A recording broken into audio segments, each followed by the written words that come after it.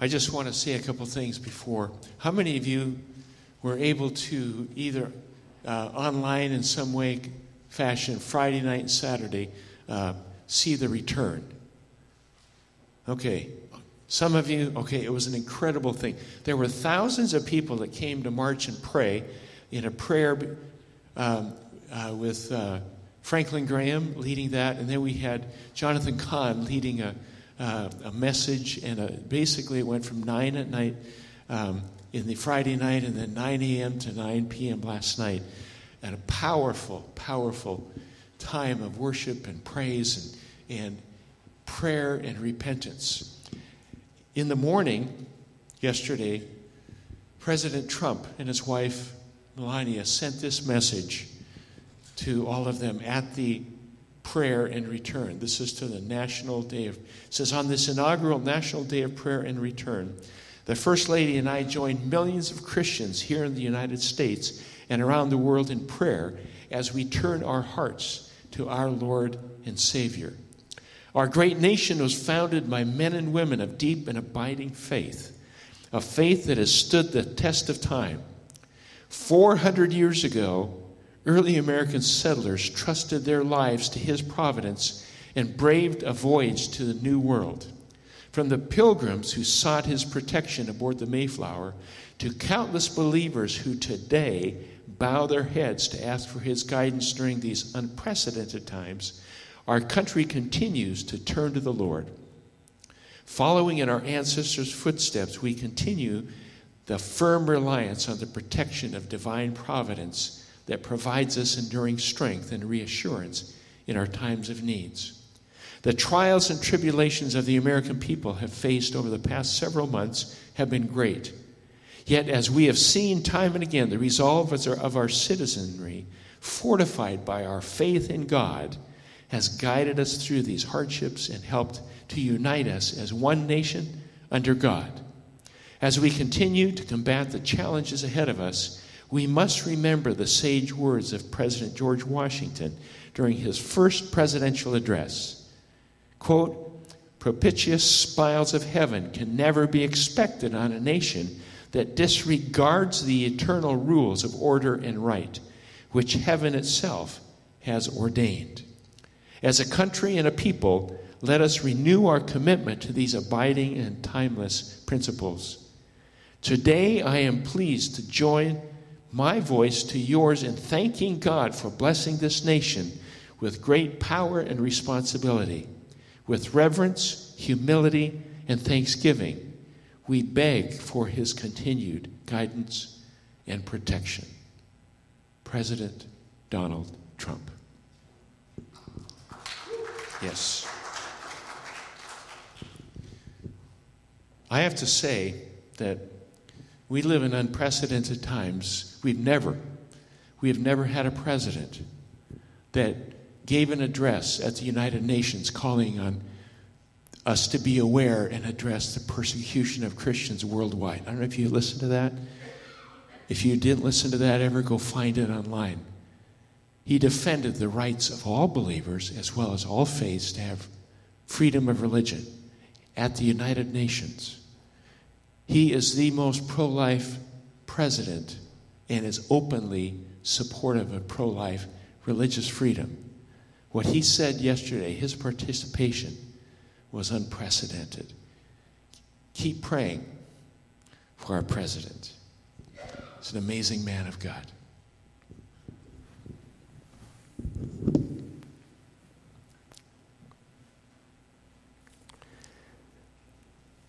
Father, I pray now that as we go into the Word, the living Word of God, that nothing in me would get in the way of what you want to say to us today, and that you would encourage our hearts and change our lives. In Jesus' name, amen.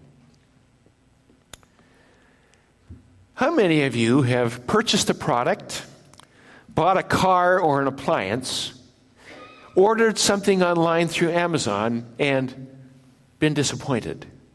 Anybody? The picture it doesn't match up. No, whatever. How many of you have bought something that worked just fine until the warranty ran out? It's the washing machine. I know that's how that happens. How many of you have ever seen a TV commercial for a product and the president of the company said, "I guarantee it"? Okay, yeah, guarantee. If you are like me, you like guarantees. You like a store that stands behind its product, a warranty that lasts, a guarantee that I will get my money's worth. There's a story that is now somewhat of an urban legend. A man received a shirt and a tie as a gift. The shirt didn't fit, and he didn't like the tie. He was traveling through Seattle and stayed a few days. And while he was there, he decided to take his shirt and tie, his gift, to the local mall to see if he could exchange it for something he could wear. So he brought them into a department store. The clerk helping him discovered three things. Number one, the man did not have a receipt. Number two, they did not carry that brand of shirt or tie. And thirdly, the shirt and tie were not even purchased at that store. But because the store's guarantees are so good, the clerk found him a shirt and tie that fit and that he liked and exchanged it straight across the board. The store? Nordstrom. I like that kind of guarantee. Well, today we're going to look at a guarantee. It's a guarantee that's far better than Nordstrom's. It's better than the FDIC insuring your money. It's better than the U.S. government standing behind your T-bills. It's a guarantee that does not need more money for an extended warranty. Today we're going to look at I guarantee it. We're going to look at two verses in Ephesians to look at God's guarantee. I'd like you to turn with me. It's on page 947 in the Bible, in the rack in front of you. It's Ephesians 1, verses 13 to 14. Ephesians 1, 13 to 14. And you also were included in Christ when you heard the word of truth, the gospel of your salvation. Having believed, you were marked in him with a seal, the promised Holy Spirit, who is a deposit guaranteeing our inheritance until the redemption of those who are God's possession to the praise of his glory. This passage begins with the phrase, and you also were included in Christ. You were included in Christ. And to be included with Christ expands our understanding of who we are in Christ. We've talked about that the last 2 weeks, who we are in Christ. We find in verse 4, he chose us. He took the initiative, made a plan to choose us. He adopted us, so he included us in his family, made us part of his family. Last Sunday, we looked at the fact that he redeemed us, or he bought us back. His death, his sacrifice, his crucifixion paid for our sins. It bought the right to be forgiven and restored in relationship with God. That's what God did for us. In verse 3, it says he gave us every spiritual blessing in heavenly realms. So God chose us, he adopted us, he bought us, he blesses us. Now he follows it up and he says, I guarantee it. I guarantee it. So what is the basis of this guarantee? How do we know we get this guarantee? How does it come about? First of all, it's all based on something called truth, on truth. Roman numeral 1, it's hear the word of truth. Hear the word of truth. This guarantee comes first when we actually hear the word of truth. Now let's talk about hearing for a minute, letter A. Hearing. Romans 10:17 says, consequently, faith comes from hearing the message, and the message is heard through the word of Christ. Or it's heard the truth. The challenge many people face is that they don't hear correctly or they don't hear clearly. A lot of things can prevent us from hearing the truth. Now, in 1976, I was teaching in western North Dakota, and I used to run for exercise. I gave it up some years ago for my health, but I ran for exercise. And my daily route took me past a gas station which was set back from the road. And it was a windy, cold day, so I had a stocking cap on. I was all bundled up. And as I passed the gas station, one of the high school students that worked at the gas station stepped out of the gas station, looked at me, and he yelled something at me.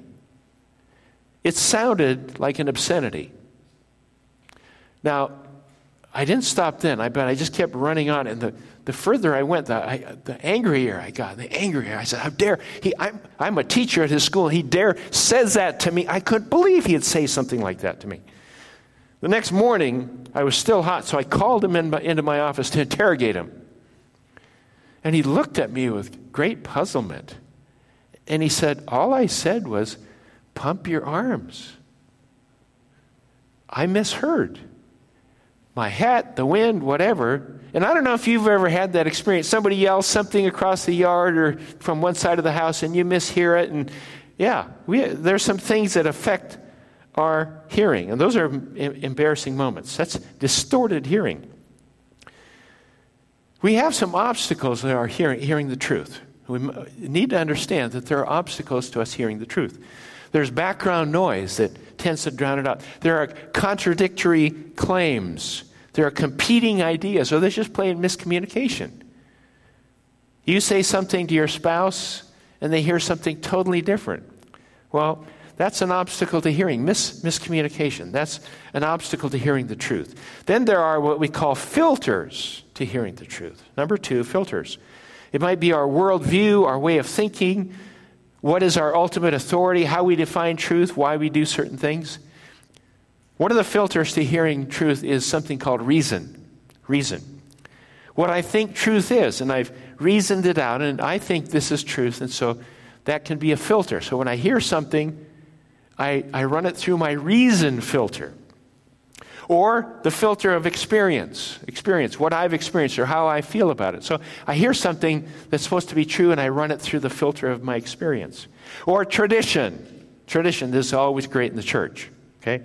It's always been done this way. Okay? It's always been done this way. So when I hear something supposed to be true, I run it through the tradition filter.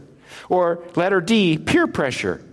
It's coming through this comes, everybody else is doing it, so I run it through the filter of everybody is involved in doing it. Or letter E, revelation. This is what God says. Oh, a filter that we can rely on. What does God's word say? What is the word of Christ? We'll talk more about that in a minute. But what filter do you use most often when you hear truth or what is supposed to be true? Reason, experience, tradition, peer pressure, or revelation? Those are filters that we have. We also have, number 3, we have opposition to hearing truth. We have opposition to hearing truth. You mean there's an active plot to oppose truth? No, there can't be. Can't be, is there? Well, 2 Corinthians 4:4 says this, the God of this age, who is Satan, the God of this age has blinded the minds of unbelievers, so they cannot see the light of the gospel of the glory of Christ, who is the image of God. There's opposition, fighting the truth. The image means the exact representation of who God is. Satan, the God of this age, is playing defense, trying to prevent people from seeing or hearing the truth.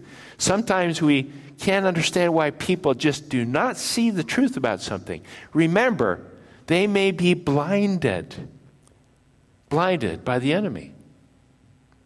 So that has to do with the hearing process.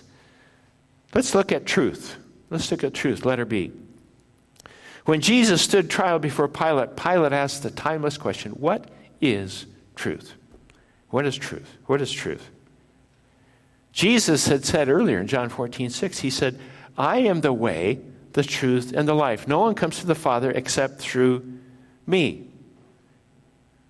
Truth is the revelation of God, first of all, through creation and nature. Romans 1 talks about the fact that there is enough evidence of truth and who God is by looking at nature. All you have to do, take a hike, okay?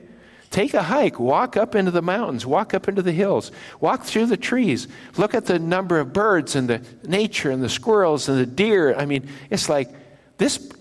In Wisconsin, everybody has to believe in God. I mean, it's just like nature is incredible.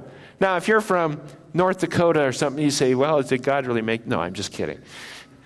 Wisconsin, this is beautiful. You just look at nature, what God has done. And he said there's enough truth in nature that you've got to be able to see the truth in creation and nature. Then there's the Word of God, the Bible. which is the revelation of God, the truth, which we have. And then there's Jesus. It said the Word became flesh and dwelt among us. He is the truth. Truth is the revelation of God. The revelation of God. Jesus is truth. Jesus is the essence of truth, the message of truth, the revelation of truth. He's the eternal truth. And the truth of the gospel of our salvation that he's talking about, it's all part of our identity, is that we were chosen, we were adopted, we were bought or redeemed. And God has a plan. He has a plan, not just for history, but for each and every one of us. There's a beginning, there's a middle, and there's an end. This is not an endless cycle going in circles. It's not an accidental series of disconnected evolutionary events. There's a plan and an order, and everything in history comes as BC or AD. They're trying to change that, but it is before Christ and Anno Domini, which means after Christ. They're now talking before common era and blood. It's before Christ and after Christ. Okay, he's a center of history. That's the truth right there. And the plan that God set in motion culminated in Jesus Christ, the truth. He lived, he died, he was raised from the grave. And with that good news, the gospel comes our transformation and our life change. Romans 10:13, for everyone who calls on the name of the Lord will be saved. That's truth. That's God's truth. God's truth. And the character of God is revealed in the Word of God. It's revealed in the Ten Commandments affirmed by Jesus in the Sermon on the Mount. We have right, wrong, and truth. And today, truth, as you know, is an endangered species. Truth is on shaky ground in many people's mind. Not in actuality, but in people's mind. One poll found that only 22% of Americans, 22% believed in absolute truth. In other words, if you step off a tall building, only 22% believe that you'll go to the bottom of the building. I don't know. Is that an absolute truth? Is it not? I mean, hello? You sit on this pew, which holds probably X number of pounds, and you sit and you don't fall through the pew, because absolute truth is it holds your weight. Okay, we can look at all kinds of things that are absolutely true. Absolutely true. But only 22%. Now, and about 73% in this poll surveyed said truth is relative. In other words, right and wrong or whatever you believe it to be. It's everything's relative. Truth is an endangered species. And it's been that way a long, long time. I will never forget, way back in 1989, some of you weren't born yet, but 1989, on the Donahue Show. How many of you remember Donahue? Okay, yeah. He was a television host, and they were addressing the issue at that point. It was pretty radical, the issue of homosexuality. Is it right or wrong? And Donahue had his panel of experts, a sociologist, psychologist, and a token member of the clergy. They always throw one of those guys in there.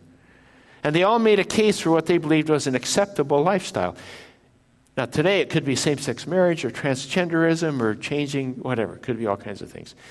And so Donahue, as he did, made his way to the audience with his microphone to ask them their opinion. And one woman in the back stood up, and Donahue put his mic in front of her, and she said this: I don't care what all these people say. The Bible says it's wrong, and if the Bible says it's wrong, it's wrong. Donahue came back immediately and asked, do you mean to tell me that you're going to believe the Bible over the collective wisdom of all the experts? She said, absolutely yes. Absolutely yes. Well, our hot moral issues today are more like same-sex marriage, transgenderism, polyamory, which is having multiple spouses in marital relationship. There's a city in Massachusetts. Past that, you can move there and have as many partners, spouses as you want. They recognize it as marriage. That's called polyamory. Could be abortion. And I hear people say all the time, because we're talking about truth, hot button issues. They say, let the people vote. Let's decide by referendum. Let's let the Supreme Court make that decision. Right.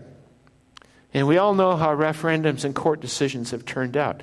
And since when do we actually vote on morality? Your truth, my morality, your morality. We're just going to kind of be lost on this sea of subjectivism.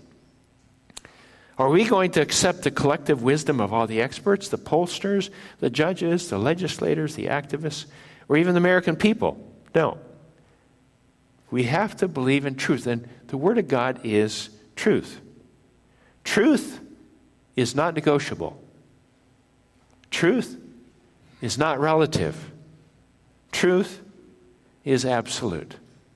Truth is not negotiable. Truth is not relative. Truth is absolute. And we find it revealed to us by God through Jesus. In the Bible, the inerrant, infallible, inspired Word of the living God, there is no other truth. Hear the truth. And then following hearing the truth is belief. Belief. The next phrase, here we get to believe the truth. The next phrase is, having believed the truth, you are marked in him with a seal. Let's look at Roman numeral 2, believe the truth. Now, it's not enough to just hear the truth. It's not enough to acknowledge the truth. There is a response that's required. And that response is something called belief.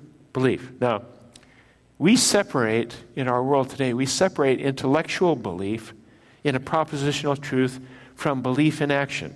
You can believe, but you don't have to act, you don't have to live in it. But in Hebrew thought, in which the Bible was written, that is an artificial distinction. Belief has to include action. You can't just say, I believe it, but not act on it. There was an evangelical minister who boarded a train in New York City bound for Chicago. A Jewish rabbi also boarded the same train and seated himself across from this minister. And in the early minutes of their journey, in their conversation, the subject of Jesus Christ came up. It's inevitable. And the minister asked the rabbi if he believed that Jesus was the Christ, the Messiah, the Son of God. Good question. The rabbi replied, no, I do not. Well, during the 30-plus hours or so that it took to reach Chicago, the minister showed the rabbi from the rabbi's own scriptures prophecies that spoke of the Messiah and how Jesus fulfilled every one of those prophecies. And at the completion of the trip, the minister asked the rabbi if he now believed that Jesus was the Messiah, the Son of God. And the rabbi replied, yes, I do. The minister then asked the rabbi if he would bow at Jesus' feet and accept him as Savior and Lord. The rabbi said, no. See, belief separated from action is not true belief. Let me say that again. Belief separated from action is not true belief. Believe intellectually. No action is not belief in the biblical sense. The prevailing philosophy is that truth is something you believe, but that's wrong. Truth is something we live. Truth is something we live. Vance Havner says, what we live is what we believe. Everything else is just so much religious talk. Okay? What we live is what we believe. Everything else is so much religious talk. Belief and action are inseparable. Now, those who hear the truth, believe the truth, in other words, embrace it, love it, and live it, then receive a guarantee. A guarantee. Ephesians 1:13b through 14 says, having believed, you are marked in him with a seal, the promised Holy Spirit, who is our deposit, guaranteeing our inheritance until the redemption of those who are God's possession, to the praise of his glory. So number 3 is sealed by the Holy Spirit. Sealed by the Holy Spirit. Now, again, it's important that we understand the grammatical structure. Please don't zone out if you don't like grammar, but I'm just going to talk about what this word sealed in structure is in the original language. It's a first aorist passive indicative. Now that just went right over everybody's head. That's fine.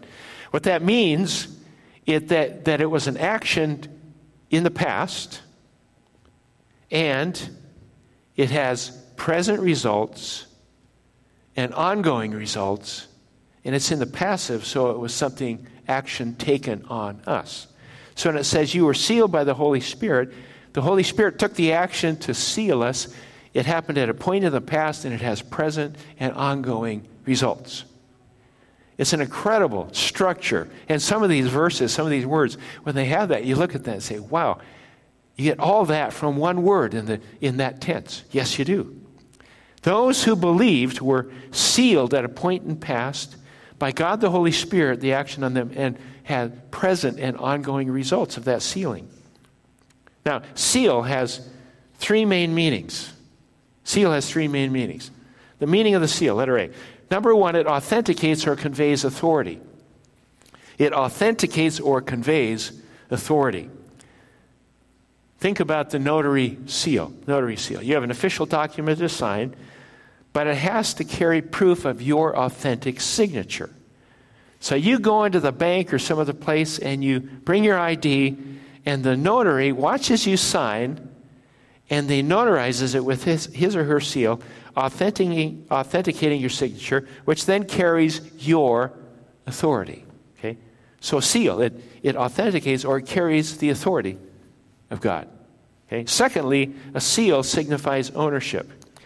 If you are a rancher and you have cattle that run free, like out in Wyoming or maybe South Dakota, I don't know, you probably want to put a brand of some sort. So they're my cattle, so I'm going to put Circle N. So it's Nordvet's cattle. So I put Circle N. That's my seal of ownership. That's my ownership. So if you run across a cow, it says, Circle N, that's mine. Okay, just so you know, it's my ownership. And thirdly, a seal also signifies security and safety. Security and safety.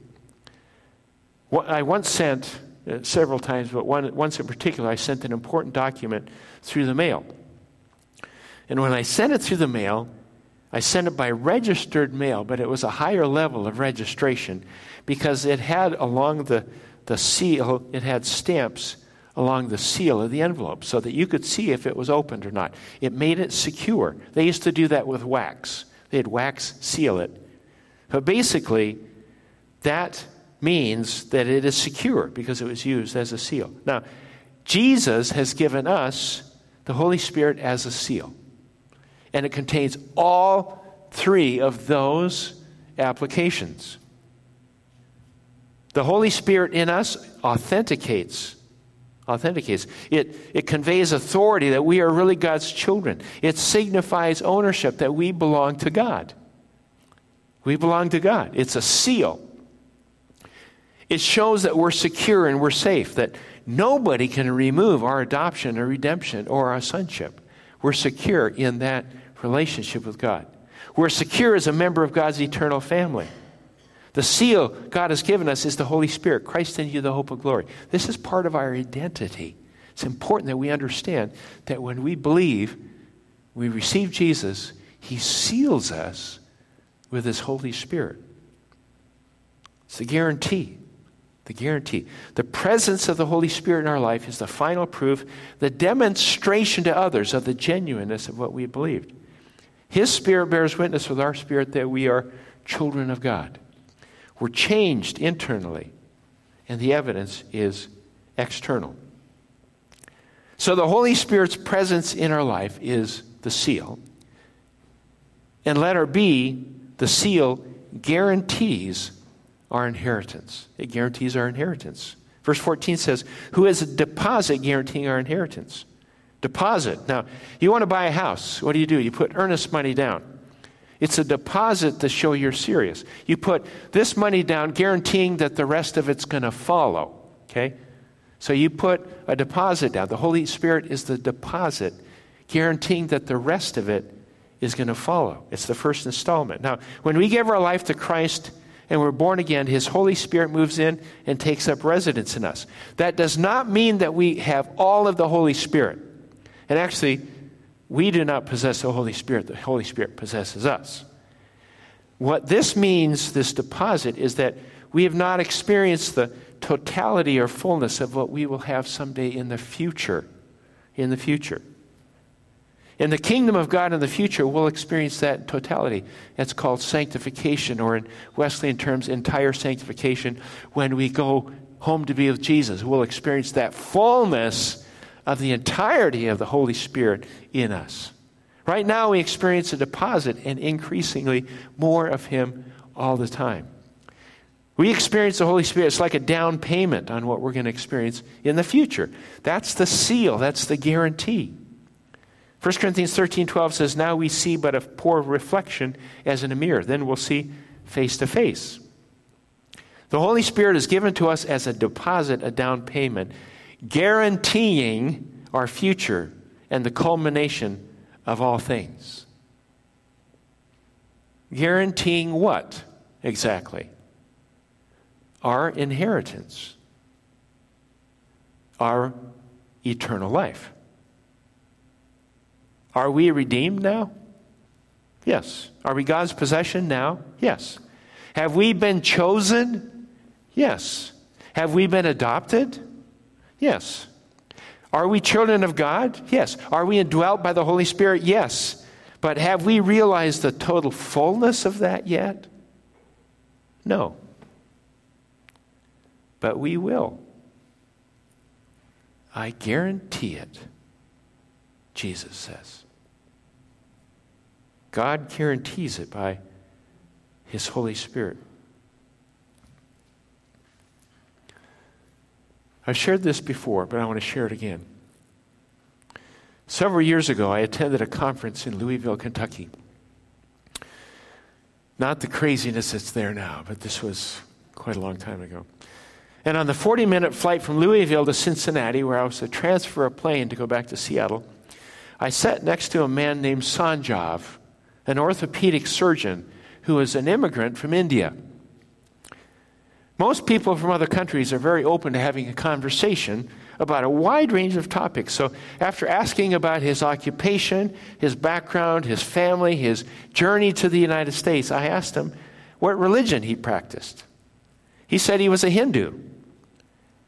And I said to him, I've studied comparative religions, but I prefer to hear directly from the people that practice their religion. As a Hindu, what is it that you believe and practice? Sanjay was very animated and engaging as he talked about his beliefs. He talked about the three major tenets of his religion. His children were enrolled in religious parochial school, and I asked him if that presented any conflicts or challenges to him. His answer was no. He said all religions are pretty much the same. We're a bilingual family. I guess we also practice bi-religion. I thought that was a very interesting statement. Then he further expanded his beliefs by talking about the life cycle. This was the life cycle in his faith. He said, hypothetically, let's say we each have a life of 100 years. I would divide that life into 4 parts. 4 parts into my life. The first quarter, the first 25 years, are preparation or training. He said the second quarter, the second 25 years, are marriage, family, occupation, and accumulation. He said the third quarter, the third 25 years, are trying to wean oneself from materialism. I said, I can identify. I got 2 kids in college. And then he said the final quarter, 25 years, is preparation for the beyond. I asked him, after that, then what? He said, well, that's controversial. I believe if you've been good and practiced your religion, you can earn the right to come back again. Reincarnation. I asked, what if you're not good enough? Well, he kind of frowned and he said, well, there are 2 tracks, one for good and one for bad. He said, don't you Christians have something like that? Heaven and... He paused and I said, yeah, heaven and hell. So I asked him, how do you know where you're going? He said, you can't know. You hope. I said to Sanjav, that is where Christianity differs from all other religions. We believe you can know. And I explained the difference between every other religion and Christianity. All other religions being described in the word do. It's about trying to do enough good things to please God. The problem is we can never know when we've done enough. In fact, the Bible tells us we can never do enough. We fall short. Christianity is described by the word done. Jesus did what we could never do. He lived a perfect life. We could not. He died on the cross to pay for our wrongdoings. Do is trying to appease God, never knowing if we've done enough. Done is Christianity. Jesus died to pay the price. We receive the gift he offers us, the Holy Spirit. The Holy Spirit. Very perceptively, Sanjav asked, so if you receive the gift, it doesn't matter what you do? And I said, no, when we receive the gift of Jesus, the Holy Spirit, our nature is changed. We're born again, so it is our nature to do good deeds. We don't earn God's favor by good deeds. God's Holy Spirit changes us, so as a result, we then do good deeds. I said, good deeds are not causative for salvation. Good deeds are the result of our salvation. And I quoted 1 John 5, 11 to 13. And this is the testimony. God has given us eternal life. And this life is in his Son. He who has the Son, Jesus, has life. He who does not have the Son of God, Jesus, does not have the life. I write these things to you who believe in the name of the Son of God, so that you may know that you have eternal life. Sanjav said, I guess there's a big difference between all other religions and Christianity. And I said, yes. We have a guarantee. Do you have that guarantee? Hear the word of truth. Believe the word of truth. Place your trust in what Jesus has done, not what you can do. And then you can know beyond any shadow of a doubt that you have eternal life. Guaranteed. God says it. I guarantee it. Let's bow our heads for a moment. If you're here this morning, or you're out in one of the houses next to the parking lot, or you're in your car this morning listening on FM, maybe listening to this online later. And if you're here and you've not experienced that relationship with God, you can. It's a simple prayer that says, Lord Jesus, I need you. Thank you for dying on the cross for my sins. I believe in you and open the door of my life and receive you as my Savior and Lord. Thank you for forgiving me of my sins and giving me eternal life. Take control of my life and make me the person you want me to be. I'm going to pray that again, slowly. And if that expresses your desire this morning, you've never prayed that prayer before, pray it silently as I pray it aloud. Lord Jesus, I need you. Thank you for dying on the cross for my sins. I believe in you and open the door of my life and receive you as my Savior and Lord. Thank you for forgiving me of my sins and giving me eternal life. Take control of the throne of my life and make me the person you want me to be. Amen. Now, if you prayed that prayer for the very first time today, I want to invite you to take the first-time guest card that we have, and on the front of that card, in the upper right-hand corner, is a little box. Just put a little X on that box. If you're listening online, or you're listening in a car, I invite you to make a phone call or send an email. Let me know. My email's on there, on the program you have. And let me know that you prayed that prayer. We have some things that we'd want to point you to, give you some information about how to follow up on that, so that you're not just believing in mind, but you're also believing in reality. And so you can know that that Holy Spirit has been given to you as a seal. And so you too have that guarantee. Let's stand, shall we?